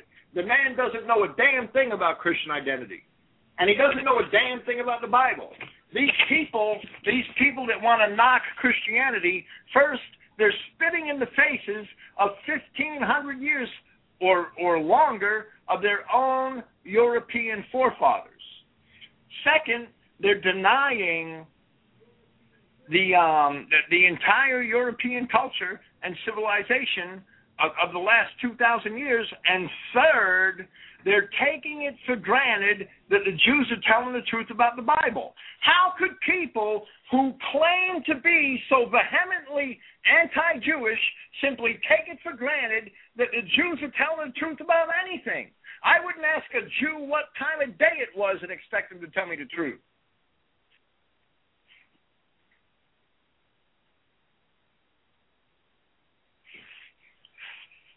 So So these people have another motive. They have another agenda, and it's not what it appears to be. I kind of agree with you there, Bill, because a lot of these people, for some reason, they don't want to try and reach out to the rest of the white community to shake them by the scruff of the neck and say, hey, wake up. We've got something we've got to take care of here. We're a dwindling minority on this planet. Here we are in the United States being told that we're a majority. We're not even really a majority in my estimation of the population of this country, let alone the planet. And these people think that we're going to do something being lone wolves. And if we learned anything from Boston, and by the way, anybody who doubts that there were bombs going off in Boston, my wife works at a gym, and she personally knows a woman who lost her legs, and her daughter was hit by shrapnel and almost bled to death at the scene. Granted, I'm the first one. Like I said, with 9/11, I knew right away looking at it that something was up with it. I don't doubt that there's something up with this as well, but people were actually hurt in Boston that day. There's no question of it. What they ended up doing with it and using it for, obviously, we saw after the fact that they turned it into a basically to show all of the United States that we're an occupied country. And they will literally shut down a city if they're going after you, and they have the media behind them. Basically, we're living in I'm not a big movie buff, but I mean, from the little snippets I've seen and things I've heard alluded to in the quote-unquote patriot movement, we've basically turned into a running man society where if they point a finger at you, they can shut off your credit cards, they can shut off your entire existence. They can shut down a whole city and look for you. And in the news, on the news, on the TV, on the radio, every 15 minutes, they can issue all sorts of all-point bulletins out and mention that they saw you somewhere. This is what you look like, and they'll have the entire city out to finger you. And after they took this kid out, or both of them out, they actually had the city of Boston on TV cheering about how great they were and having this Boston Strong logo or whatever they were pushing. To me, basically, you could have somebody going around and committing all sorts of murders, be a serial killer, and they wouldn't shut down the whole city and send the National Guard after you. This was one bombing event, or two bombs actually went off at the same time down in downtown Boston. There were all sorts of. I grew up there. I used to go to Berklee College of Music right there on Newbury Street, right around the corner from there. That's right across from the Boston Public Library. There are more cameras in that area. They knew exactly who did what within an hour of the event. All they had to do was put all the video camera tapes from all the surrounding areas, and they knew exactly who they were looking for. So that's a bunch of baloney that it took them days and whole National Guard units from all over New England to track these guys down. That's a bunch of baloney. But these white nationalists, for whatever reason, now, as I said earlier, Bill, I grew up in a house that wasn't devoutly Catholic or devoutly Christian in any way. I'll put it that way. And even my father, I would say he's a nominal Christian. Everybody I know is a nominal Christian. They basically, I admit it myself, when I started being interested in what Christianity was all about, I would flip through the channels and I saw, what's his name, Jimmy Swaggart, and I watched him for a couple of weeks, maybe a couple of months, and I was kind of saying, okay, this guy's pretty cool. And I think I dropped him even before he admitted he was involved with some prostitute, or I forget what the heck. All I know is a year after I even bothered watching him anymore, he was crying on TV saying he'd sinned and whatnot. But we do have a problem. Let me interject. Who controls the media? We do have a problem. The Jews control the media. You don't think they're going to put a real Christian on a stage? That Judeo-Christian is basically a Jew. He may not be a Jew by blood. He's a Jew between the ears, and they all are. He may not be a Jew by blood. He's a Jew between the ears, and they all are. Yeah, absolutely. They're not going to put Christians on a stage. Yeah, absolutely. Although that's a sideshow, so they can keep Christians distracted and under their own control, and worshiping Jews. But that's not Christianity's fault. That's right. not the fault of Christ. That's not the fault of our Hebrew ancestors. That's not the fault of our Christian fathers and grandfathers and great-great-grandfathers and great-great-great-grand. That's not their fault. That's not the fault of our civilization that the last 100 years white men have allowed the Jew to basically steal it from us and turn it into some kind of Jewish perversion of what it should be. Right, there's no question. But I do agree that with these other fellows that we do have an issue with the Judeo-Christians. And the reason I brought you up and why what's really bothering me is that they don't even see the value in Christian identity. And to me, we're not going to get anywhere unless we can convince our fellow whites that we're all in this together. And if they're embracing Judeo-Christianity, we have to break through to them somehow and make them realize that this is the same thing as dealing with the Holocaust and the true facts about World War II. It's the same thing as dealing with 9/11. You can't let go of these issues. That's another issue I want to get into, is the whole Holocaust thing. People want to drop these issues.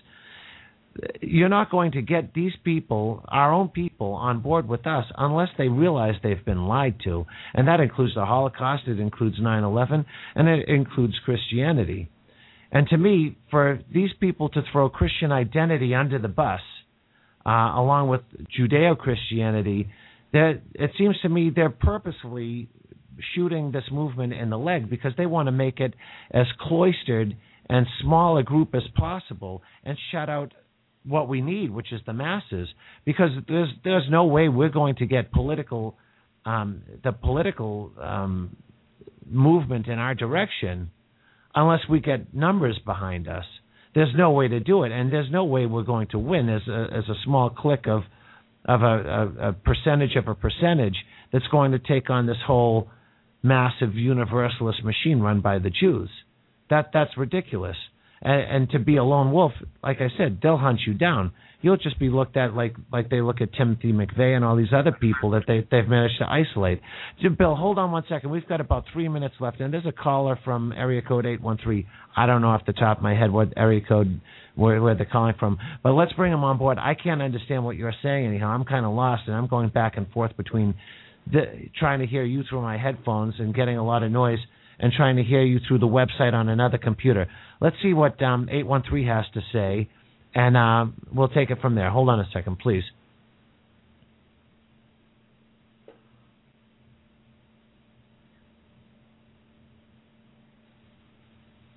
Hey, caller from 813, you're live. Thank you, my friend, and 813 is Tampa area code. I'm sorry, do you have a question? I can't hear you either. I'm having the same problem with... Oh, okay, maybe he was just listening and he muted himself. All right. Well, no, I actually do have a question. If my question is for the gentleman that was just speaking. Now, of course, my name is Matthew Scott Senge, and I am the founder of Road to Redemption Ministries, and I actually have a blog talk show myself called Fishing for Souls Radio. But I would like this gentleman to define in his, I guess in his thinking, what it means to be a Christian, because to exclude any part, I mean, Jesus never did that. He didn't even hate the Pharisees. He kind of instructed them on what they were doing wrong. But to identify as all brother whitey needs to come together, I mean, that's just that's absurd, and that's one of the reasons why. That's absurd, and that's one of the reasons why.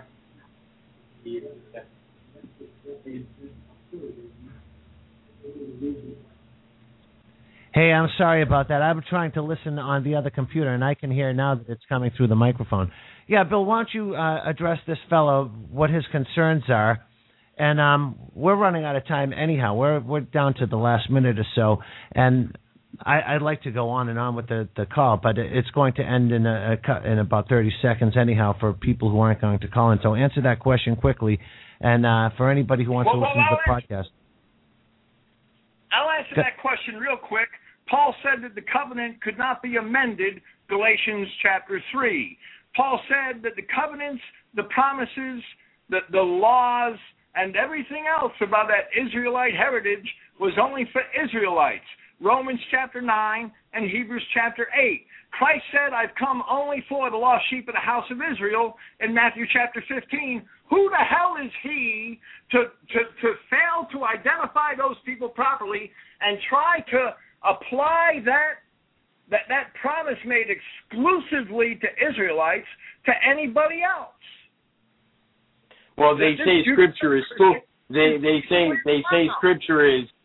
say Scripture is foolishness to the wise. My friend, I suggest that you get down on your face and repent. Scripture's not foolishness. I suggest you pull your head out of some Negro's ass. How about that? I suggest that you look in the mirror, wake up, and see who the hell you are. And you identify yourself as a Christian. Oh, yeah, I'm a Christian. I'm a Christian pastor. I'm a real Christian pastor. I'm not some ass clown like you trying to get on my knees in front of all these other races and commit unseemly acts on them. How about that? Wow. Well, my friend, that have destroyed white culture and civilization. People like you are the reason why 200 white women a day are raped by niggers every day. People like you are the reason why these evil beasts are allowed to run around white cities and kill and rape white children. People like you did that. Okay. Well, my friend, I'm sorry you feel that way, but I will pray for you. That's what you are. You're a murderer of white civilization. That's your fault. You go look at the pictures of Detroit in the 1920s and 30s, and why don't you walk around Detroit at night tonight or tomorrow night? Well, my friend, I have no fear because my life is not my own. My life is Jesus Christ. The civilization. Why don't you do that?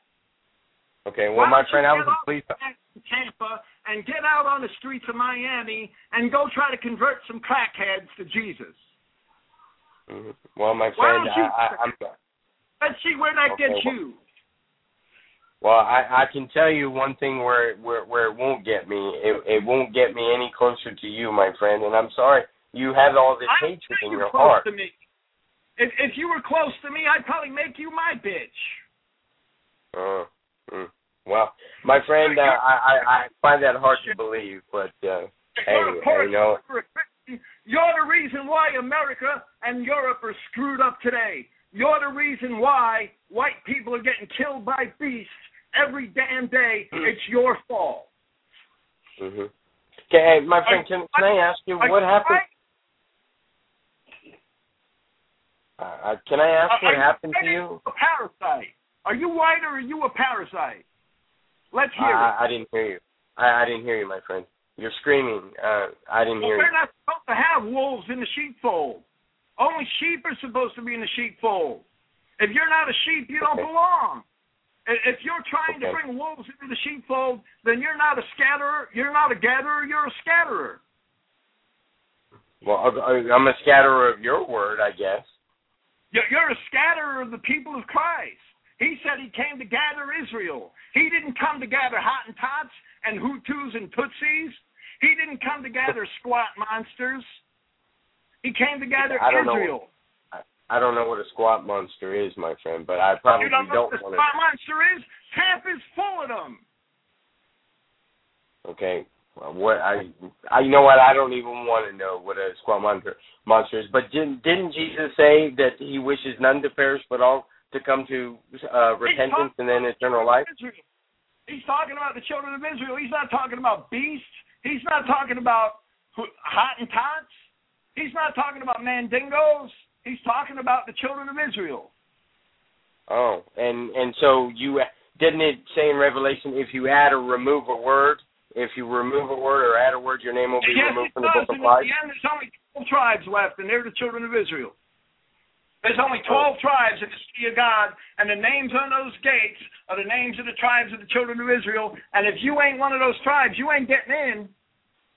Mm-hmm. Well, my friend, one of us is wrong because we know God isn't, because he doesn't lie. So one of us is wrong. Well, You keep trying to preach the gospel to animals, and you see where that keeps getting America and Europe. Okay. All right. Well, my friend, I will continue to pray for you. I don't know your name. You've done white civilization a great favor. Well, I thank you for that compliment, my friend. But all glory goes to God, not me. Yeah, we'll blame Miami and Detroit on you. Well, that'll be fine, my friend. That'll be fine. I'm sorry that you have so much hatred. Oh, my gosh. Hatred, racism is love. Racism is the desire to preserve God's original creation. I'm not sure who the host of the show is, but yeah, I think you need to have an episode like Jerry Springer or something and bring this guy on. But hey, that's where you belong. Whatever suits you, my friend. I'll continue to pray for you. I don't want you praying for me. Well, you can't stop me, my friend. You're on the road to hell. I don't want you praying for me. Well, you certainly can't stop me, my friend.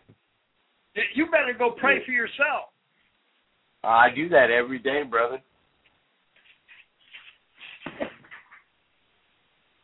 Okay, so I'm assuming, David, that this gentleman's name is William Finck. Yeah, that's me. Biblical scholar. That's me. Okay. David, I would suggest that you screen your guests a little bit better, my friend. Hey, I don't know what to say. I'm pretty appalled, but nothing I can do about it. I'll pray for you and your show, Dave. You stay appalled. You stay appalled. You got a date with Bubba and Leroy coming. I can see it now. Well, I appreciate that. Bubba and Leroy are gonna love you. You know, Mr. Wayne, where did you get your theological degree? Out of the Cracker Jack box?